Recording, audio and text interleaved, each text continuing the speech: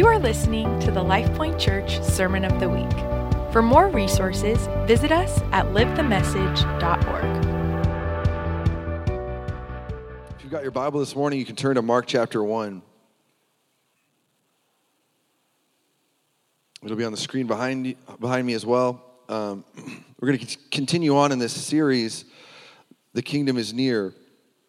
Last week, Pastor Drew, out in the parking lot out there, last week he introduced this new series and the theme for our this coming 9-month school year about the kingdom of God. And we kicked off a series, The Kingdom is Near, and that is good news. That is good news. He talked about John the Baptist proclaiming the way of the Lord. And this week, I want to continue on in Mark chapter 1 on this idea that the kingdom is near. The kingdom is near. For some of us, that seems like a kind of an abstract thought. What does that even mean? The kingdom is near. But I want you to know that is very, very, very good news. The kingdom is near. The kingdom is here. God is not far away from us. And Jesus has been and is continuing to proclaim this gospel of good news that is restoration for the broken, that is healing for the mind, body, and soul. It's a kingdom of new beginnings. Thank the Lord for that. It's a kingdom of change and transformation, that we don't have to be the same person that we were before. But it's a kingdom that calls us into something new. And in this new place, we can't bring the things of the past with us. It requires us to leave them behind. But what tends to happen is we settle for a lesser kingdom, a lesser gospel. And if you've never heard the gospel, like Pastor Drew said last week, if you've never heard the kingdom used in this way, I apologize. I apologize to you. Because this is not about checking off a list of boxes. It's not about obeying the rules. It's not about being a good little boy and a good little girl. This is about relationship with the King, King Jesus. And he invites us into intimacy with him. And he says, walk with me and I will show you a new way of life. And I don't know about you, but that is good news. And oftentimes we've settled for a lesser kingdom, a lesser gospel. And many people fall away because it's a gospel of maybe just positive thinking. A 1, 2, 3 steps to a better you. It's a gospel that's just a life philosophy. And it's so much more than that. You know, several years ago, I was officiating a wedding. And at the reception of this wedding, the father of the groom stood up. And the night before, when I met this man, I thought, wow, this is like the manliest guy I've ever met in my life. He had this big beard. He had a flannel shirt on. He was just like this burly guy. I was like, man, he looks like a lumberjack. And I know that, that's like I shouldn't be projecting that on him. But it turned out that he was a lumberjack. So there, to all of you judging me, he was, in fact, a lumberjack. And he didn't say a word like the whole time that I was with him, but at the reception, he stood up and he shared this story, and I just remember it so vividly because it really has impacted my heart all these years later. He said, there was this little girl, and she was walking in her little town with her mom, and they were like window shopping at the shop windows, and they came upon this one window, and she looked in, and she saw this beautiful pearl necklace. And this little girl thought in her heart, she said, I have got to get that necklace. I got to do whatever it takes to get that necklace. So she asked her mom, would you buy me that necklace? And the mother said, well, no, I'm not going to buy you that necklace. But I bet if you worked real hard, did some extra chores around the house, did some odd jobs for the neighbors, checked your piggy bank, all those different things, you could come up with enough money and you could buy that necklace for yourself. So that little girl, she was bound and determined she was going to get that necklace. So she did extra chores around the house. She's searching the couch cushions for loose change. She's doing chores for the neighbors. And finally the day came weeks later where she had enough money to buy that necklace.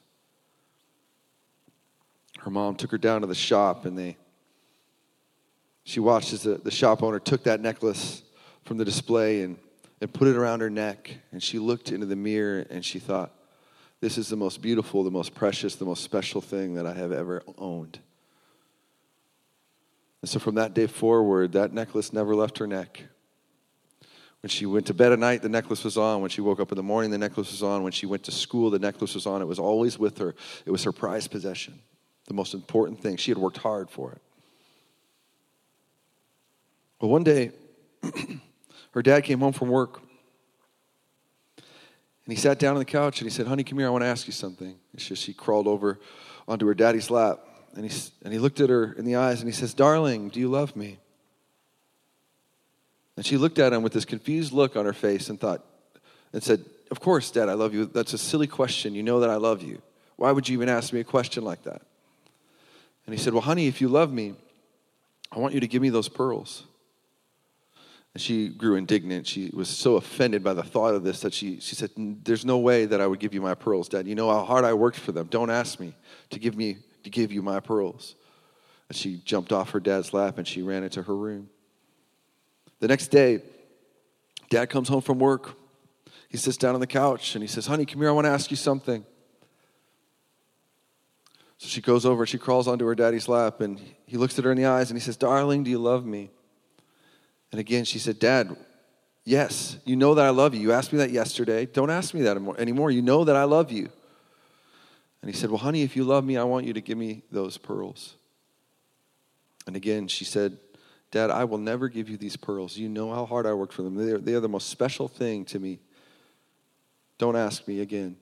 She jumped off her daddy's lap and she ran back into her room. Well, day after day after day, this same song and dance happened. Finally, one day, Dad comes home. He comes down and he sits on the couch. And by this time, she already knows what's going to happen. And he says, "Honey, come here. I want to ask you something." So she goes over, she crawls on her daddy's lap, and he looks at her in the eyes and he says, "Darling, do you love me?" She said, "Yes, Dad, I love you with all of my heart." And he said, "Honey, if you love me, I want you to give me those pearls." So with a big sigh, she said, "Okay, Dad, I'll give you my pearls." She unfastened the pearls and she looked at them one last time and gave them to her father. He took those pearls and put them in his pocket. She was about to jump off his lap, and he grabbed her and he pulled her in close. And from his other pocket, he reached in and he pulled out a real set of pearls. And he looked at his daughter and he said, "Honey, I've been waiting for so long to give you these real pearls, but you wanted to hang on to the fake ones." I think that story has stuck with me for so long because I think this is the plight of humanity, that we have worked so hard for the facade. We've worked so hard for our religion. We've worked so hard at just trying to be really good, putting our best foot forward, when Jesus is saying, just put that fake stuff away. I'm inviting you into something real and authentic. Would you come up with me and we're going to go on a journey together? And I believe that's what God is inviting you into this morning. He's inviting each one of us into. Maybe you have a distorted view of God and the Father, and he's saying, "Let me show you who I am." Maybe you have a distorted view of his people, and he's like, "Let me show you who my people really are." But it's going to require the laying down of our lives. And this is what we see in Mark chapter 1. So in Mark chapter 1, this is when Jesus calls his first disciples. And in verse 14, he says, "Now after John was arrested, Jesus came to Galilee proclaiming the gospel of God and saying, 'The time is fulfilled, the kingdom of God is near. Repent and believe in the gospel.' And passing alongside the Sea of Galilee, he saw Simon and Andrew, the brother of Simon, casting a net into the sea, for they were fishermen. And Jesus said to them, 'Follow me, and I will make you become fishers of men.' And immediately they left their nets and they followed him. And going on a little farther, he saw James, the son of Zebedee, and John his brother, who were in their boat mending their nets. And immediately he called them, and they left their father Zebedee in the boat with the hired servants, and they followed him." So we start out by Jesus bursts onto the scene. He had just come out of the wilderness, and he bursts onto the scene proclaiming this message that the kingdom is near. The kingdom is near. You see, John's message, John the Baptist, his message was, prepare the way. Prepare the way. And Jesus is proclaiming, I am the way. The kingdom came near in Jesus himself. And so John's being arrested and being silenced marked the beginning of Jesus' ministry. And he began preaching this good news. That's what the gospel means. It means good news. So he began to preach this good news. But can I tell you, for many in those days, it wasn't good news. This introduction of this upside-down kingdom, this paradoxical kingdom that was saying, if you want to be first, you've got to be last. If you want to save your life, you have to lose it. And it was going to mean a lot of these people's worlds being turned upside down, their way of life, their tradition, their culture. Everything that they know was going to be turned on its head. And they didn't know it, but that was a good thing. That was a good thing. Do you know that God knows what you need more than you do? And he's proclaiming good news for your life, and sometimes we're like, I don't know about that. So he's proclaiming the kingdom has come.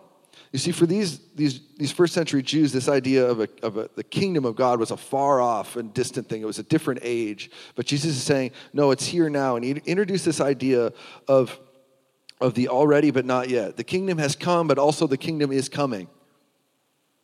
We're experiencing it now, but we're going to experience it in a different and greater way in the future as well. And even though he was proclaiming good news, he was not preaching a very palatable or popular message. It was a message that would inevitably have him killed. So in verse 16, we see him, it says he's passing along in the Sea of Galilee, and he saw Simon and Andrew, the brother of Simon, casting a net into the sea, for they were fishermen. Wouldn't it be, man, it's nice to be like Simon, or he's later called Peter, and then Andrew, the brother of Simon. Peter. Wouldn't it be a bummer to be known as the brother of that other guy? That's for me a lot of times. It's Tony, the brother of Drew. But I love that title. I think that's great. But here we see these two men, and they're just going about their everyday life. They're casting their nets into the sea. They're fishermen, so they're just doing what they do. They're fishing. And Jesus shows up in the everyday life. This is a kingdom of the right now. It's not just a kingdom of some far off and future place, but it's a kingdom of the right now, of the everyday life, where Jesus meets us. He comes into the menial tasks. He comes into the mundane.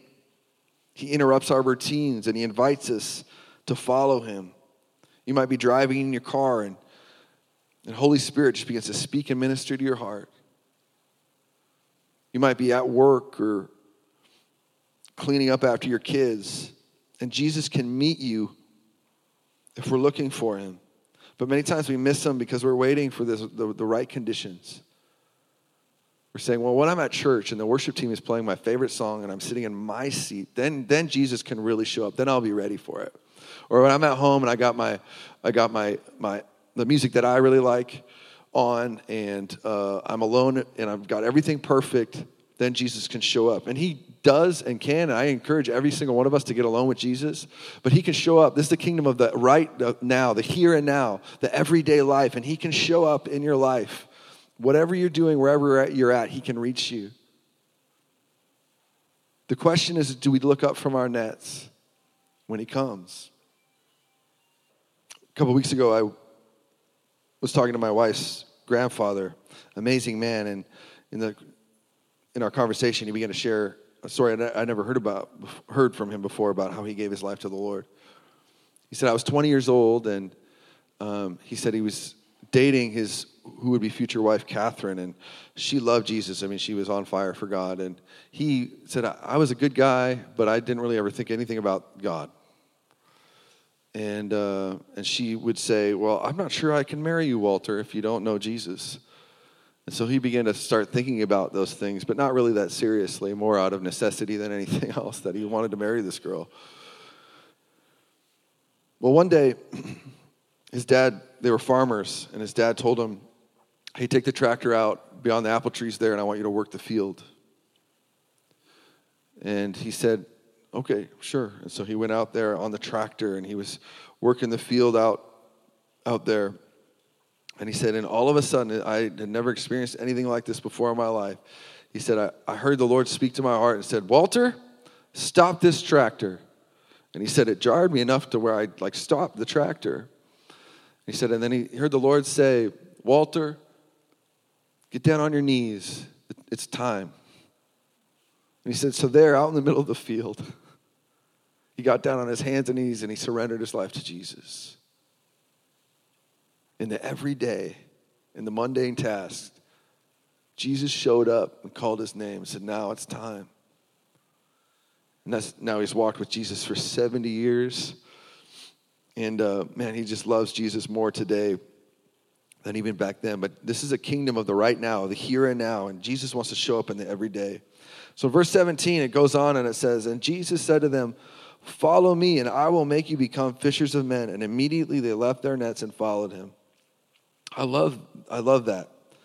You know, anytime in the Bible when Jesus speaks, we should listen, right? But he says, follow me, and I will make you become. So it's not like we just leave everything, and then there's just like this vacuum, right? He says, follow me, and then I will make you become. And he's using their language, they're fishermen. So he said, I will make you fishers of men. This is a kingdom of transformation. He's calling you into something greater, but we have to leave behind that old stuff, and he can take us into that place that we are unable to go on our own. He enables us to become what he created us for. And this idea of personal transformation was yet another indication that the kingdom had come near, because this was not a thought that any of these people had thought. It was about obeying the rules and the letter of the law and being really good. But this idea of transformation from the inside out rather than the outside in was a new concept. And Jesus is saying, now you're going to experience a transformation, and it's going to equip you and empower you to become what I've created you for. And I thank God for that, because my life was a mess before he came. Because Jesus came not just to forgive sin, but to remove it, so that we could become something we could never become on our own. So why wouldn't these men? It said they immediately left their nets. With a promise like this of transformation, there's no other system, philosophy, anything, religion in the world has this sort of promise. This promise of transformation. So why wouldn't they leave everything and follow him immediately? Do you know that to this day, men and women gladly suffer for Jesus? They surrender all for him. They even die for him joyfully, because in him, they have everything that they need. In Jesus, they have found what their souls have longed for. They have met God. Why wouldn't they leave their nice homes, their jobs and possessions, riches and reputation in exchange for fellowship with him? It's this promise of transformation. Verse 9, it goes on and it says, and going on a little farther, he saw James, the son of Zebedee, and John, his brother, who were in their boat mending their nets. And immediately he called them, and they left their father Zebedee in the boat with the hired servants and followed him. This is a kingdom of total surrender. It demands surrender of our life. We forsake all to follow Jesus. We forsake everything to follow Jesus. See, these guys, they were mending their nets, meaning that there was they were doing things for the future. They were mending their nets for future use. We know in this little portion of Scripture that if they were sons of Zebedee, Zebedee was somebody that people knew. He was well known, and they were on the affluent part of side of society. They owned a ship. They had hired men. They had a good little business going. So they were going about their life's work. When their father was gone, then they would take over the family business. So can you imagine the shock when they walked off that boat to follow Jesus? It says, and they left their father in the boat with the hired men and followed Jesus. Can you imagine? They're leaving everything. They're leaving their hopes and their dreams. They're leaving financial security. They're leaving reputation. They're leaving what everybody's going to think about them to follow Jesus. But that is what we're asked to forsake all for Jesus. It doesn't mean that those things are important. But we leave it all. We leave the past. We leave those old things behind, and we grab hold of the new ones. This isn't always easy. I know for many of us, we've only surrendered parts of our lives to Jesus. For some of us, it's been more of a mental assent. In our mind, we use our reason and our logic, and we say, okay, all the evidence does, it points to Jesus. And so I can accept him in that way. I know it's the right way, but then it hasn't traveled down into your soul. For some, it's just been more behavior modification. We're not as bad as we used to be. We haven't surrendered our heart completely to him. For some of us, we haven't surrendered our hopes and dreams and our ambitions to him. We don't trust him with that area of our life. Many people have a difficult time surrendering the past to the Lord. They've been frozen in a moment of time. They're held captive to the hurt and the pain in their life. They think by somehow letting it go would be, and putting that to rest would be to minimize it, pretend that it didn't happen. When he's saying, where we're going, those things you can't bring with you. With young people or single people, I have found it's difficult to trust the Lord with the idea of a future spouse or relationships. We think God is some big fuddy-duddy in the sky that's going to make us marry somebody we don't really like or find attractive or isn't funny or any of those things. That's such a poor view of the Lord, isn't it? God has the best for us. He has the best for us. My life is a testimony of that. I didn't know that I needed the wife that I did, but the Lord knew that. And I've been blessed because of it. So we surrender all, we forsake all for Jesus. Totally. And then out of that flows everything else. Jesus is the center of it, and then everything else flows out of that. What we do, who we are, the relationships in our life. I can love my wife so much better when I love Jesus with everything that I am. I can love my kids better when I love Jesus with everything that I am. I can serve and work hard better when Jesus is at the center of my life. And he will lead us and guide us every step of the way. He will equip you and empower you to do the things that he's called you to do. William Barclay says, a man who lives in a world that is full of God cannot ever escape him. When Jesus is your world, everything else is looked at through that lens. And some people would say that's kind of radical. That's kind of fanatical. But when you read these Gospels, that's what Jesus is calling us to. There's parts where people come to him and they say, Jesus, I want to follow you. And he said, okay, well, we're not going to have any, I don't even know where I'm going to sleep tonight. Is that all right with you? And they're like, ooh, I don't know about that. Or Lord, let me go bury my father first. And Jesus says, no, the time is now. And others come and they say, Lord, I want to follow you. And they say, sell everything you have and follow me. And they're like, I can't do that. Our best excuses fall so short. It requires everything. And that's good news because God can take us to places we can't go on our own. You know, I'm speaking from experience in my life where I've experienced this transformation in my life. Like my brother and I, we grew up in a broken home.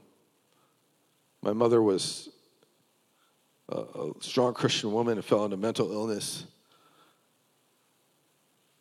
drug addiction, and then alcoholism, and ended up taking her own life when I was a young man. And I grew up hating God. I hated him. I wanted to do everything that I could do to be far from him. So I dove headfirst into the things of this world. Any substance I could put in my body, I would put in my body. Any person that could try to fill that hole in my heart. It didn't matter. Finally, I was 20 years old. I'd been in and out of jail a few times and found myself in a place where it was in a government-run drug rehab facility that was basically like, get better or go to prison. You can do it. And I remember thinking to myself, you know what, I've been through treatment so many times, I know the things to say, and I'll get through this no problem. The problem is that Jesus was passing by my boat. I came to a place where I had no one, I had nothing. All my best friends in the world had deserted me. My family, I had pushed them out of my life. I literally only had the clothes on my back. I didn't even have a toothbrush. And I remember looking out this window of this place I was staying and feeling sorry for myself. And all of a sudden, I see this car pull up, and it looked like my dad's car. And I thought, why would my dad be here? And I saw my dad and my two brothers get out. And immediately I was so angry. 6 months prior, I had cussed them out, said, I never want to see you again. And yet here they are. And I watched them get out of the car and go to the back of the car. They opened up the trunk and they started pulling out groceries and toiletries and clothes. I had nothing. I literally had nothing. And that was the first time in my life that God began to show me what love is. I began to understand what love was. In the world, love is very conditional. It's very fickle. Do this, do this, do this, and love will be given. If you mess up, love is taken away. But the love of God goes beyond that. And here I was, and I didn't deserve this love that I was experiencing in my life. But yet here it was. That day, my dad, he gave me a Bible and said, Tony, you should read this. And I said, yeah, I'm not going to read this, Dad. And he said, well, you don't have anything else to do. And I said, yeah, you're right about that. So I did, that night, I without my roommates seeing, I went and I did what I tell no one to do, which is to just flip the Bible open. You'll end up in Leviticus or something like that. But that night I flipped it open, and I flipped it open to Psalm 18. And I began to read, and God spoke to my heart for the first time in my life. And the paraphrase is this, is that it says, I called out to the Lord, and he heard my cry from his temple. And he reached down from on high, and he pulled me out of the deep waters and set me into the broad place. He defeated my enemies who were too strong for me, and he rescued me because he delights in me. And I remember those words jumped off the page and hit me like a brick, and the Lord started speaking to my heart, Tony, I want to rescue you because I delight in you. I want to rescue you because I delight in you. And I said, God, are you kidding me? Look at me. What is there worth saving in my life? I've done things in my life that I fill me so full of shame. What is there to save, and why would you want to? But over and over again, those words, Tony, I want to rescue you because I delight in you. I want to rescue you because I delight in you. So I didn't know what to do with that experience. And so I didn't say anything to anyone about it. About a month later, I was at lunch with my dad at this little diner in our city. And it was like a greasy spoon place. The food is not very good, and it smells weird in there, and people are weird there, and you have to pay with cash. Those are my kind of places. I still like to go to those places. If I have to pay cash, it's going to be good. But I remember there was a lull in the conversation, and my dad looked me in the eye, and he said, son, aren't you sick and tired of being sick and tired?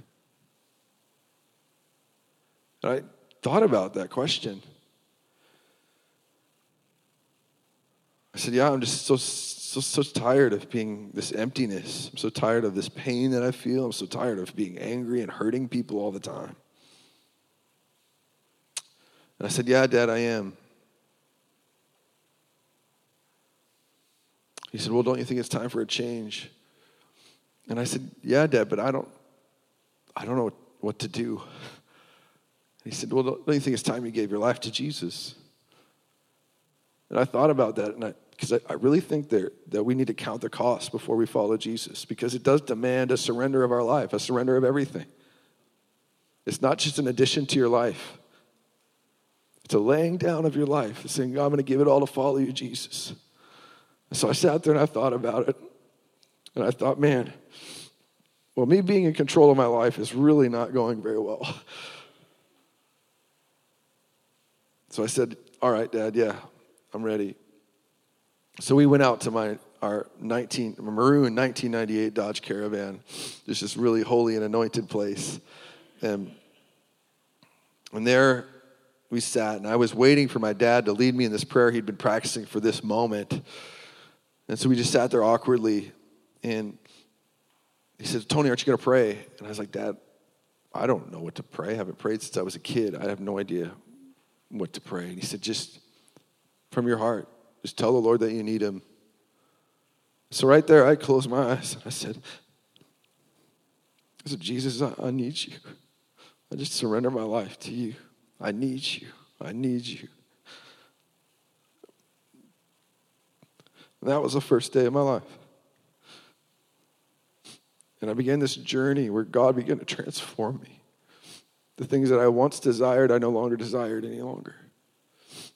The person that I used to be, God began to slowly change me and transform me. And a year later, I had an experience with Holy Spirit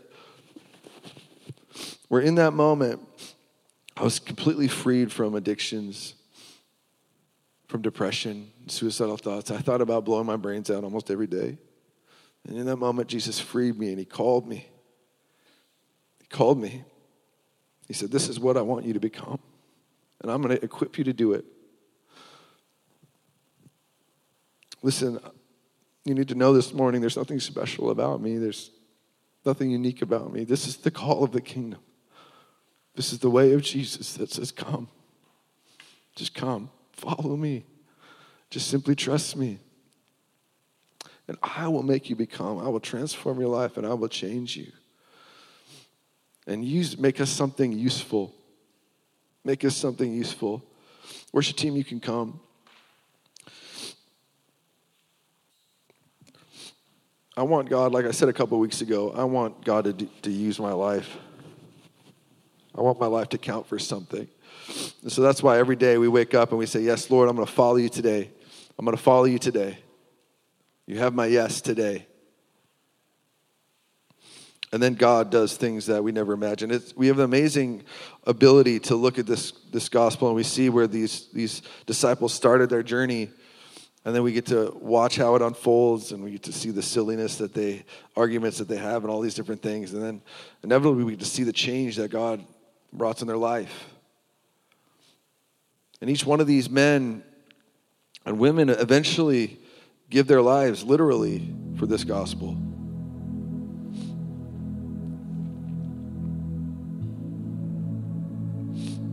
So God took them places they couldn't go. And there's this quote by a man named C.T. Studd. If you ever want to read an amazing biography, read C.T. Studd, a biography. He was an extremely challenging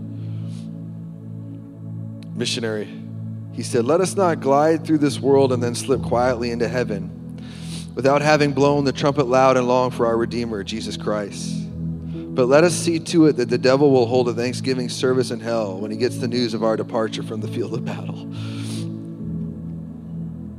Man, I want them to throw a party in hell when they're like, man, I'm glad that guy's not on earth anymore, right? But for many of us, we're so caught up in the like the right now or the things of the past or the things that you're struggling with that you can't even think about what God might want to use you for. And now, so he's saying, let's let those things go. Let's leave those behind. It's not that they're unimportant. We're going to deal with them, but let's leave those and trust those to me, and we're going to step into something new. Amen? Would you stand with me this morning?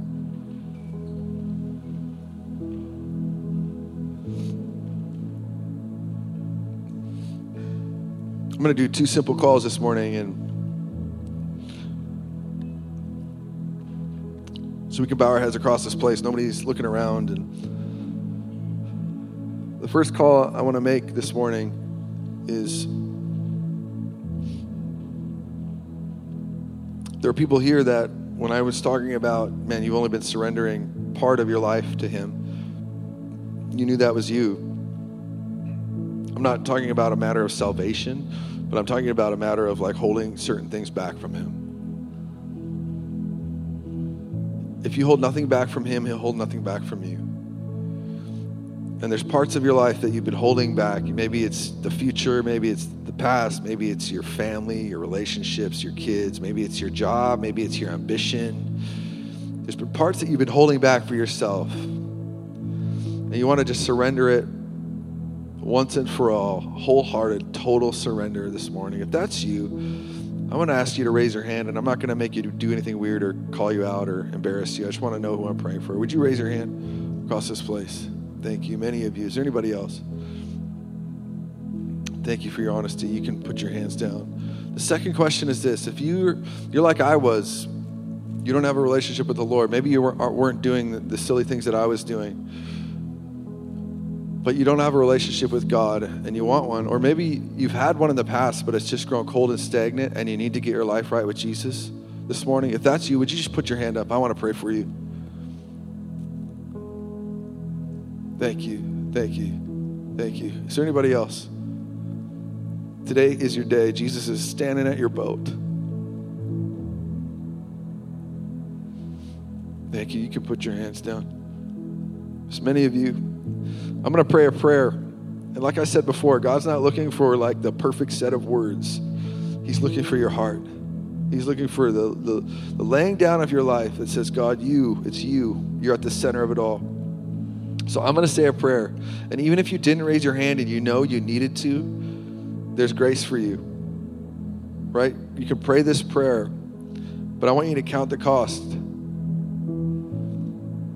He's asking for complete surrender of your life. So I'm going to say this prayer, and I want you to say one like it in your own heart, all right? Lord, I recognize that I've been far away from you, that there's things that are in my life that aren't pleasing to you, that I've been pursuing. There's things that have been a wedge between us. And right now, God, I just surrender everything that I am to you. I turn to you, Jesus. Right now, I accept that gift of salvation that comes only through the blood of Jesus. And Holy Spirit, I just ask that you come now, fill to overflowing. Fill to overflowing. Mark them in Jesus' name. No turning back, no looking to the left or the right, but eyes fixed on Jesus. And Lord, we stop pursuing the things of this world, and now we just pursue you. And out of everything else, out of that, everything else flows. In Jesus' name. In Jesus' name. Would you just give it a hand for all those people that...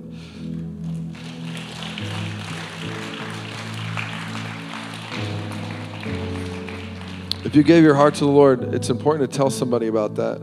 So whether it's somebody you came with or me or Pastor Drew or somebody near you, or write it on one of those connection cards, it's important because the next step is getting involved with God's people, a community. You can't do it by yourself. So if you raised your hand for that first question, let me pray for you. Just receive this. God, we just come before you today. We just say, God, all of that I am is yours. Jesus, you paid it all. You paid it all. You paid it all. You paid a debt that I could not pay. Lord, you washed me white as snow. My sin is as far as the east is from the west. And we thank you, God, for that good news of the gospel. But it also demands something from me. It demands my life. And so, Lord, right now we just surrender every part, every place. God, every hidden room in our heart. Nothing is hidden from you. So, God, we just surrender it all to you right now in Jesus' name. And say, have my life, God, and never give it back. All for you, Jesus. And right now, God, you're calling people in this room. You're calling them to the mission field. You're opening their eyes right now to coworkers that they have that don't know you, or that they've been so concerned with all the things going on in their own life that they've been completely unaware to the world around them. But right now, you're waking them up to the world around them. Our eyes are coming off of ourselves, and now they're going on you, Lord. So we're going to see the things that you see, Lord. For us, some of the people in this room, they're going to start seeing their neighbors, their neighborhood, You're going to begin to break their hearts, God, for the people around them in their life. You're going to set their life on a new mission because when they follow you, there's a transformation that comes and you cause us to become like you. Lord, we love you. Everything we do is for you. Help us to live our lives worthy of that calling that you placed on our lives. In Jesus' name, amen. This has been the LifePoint Church Sermon of the Week. For more resources, visit us at livethemessage.org.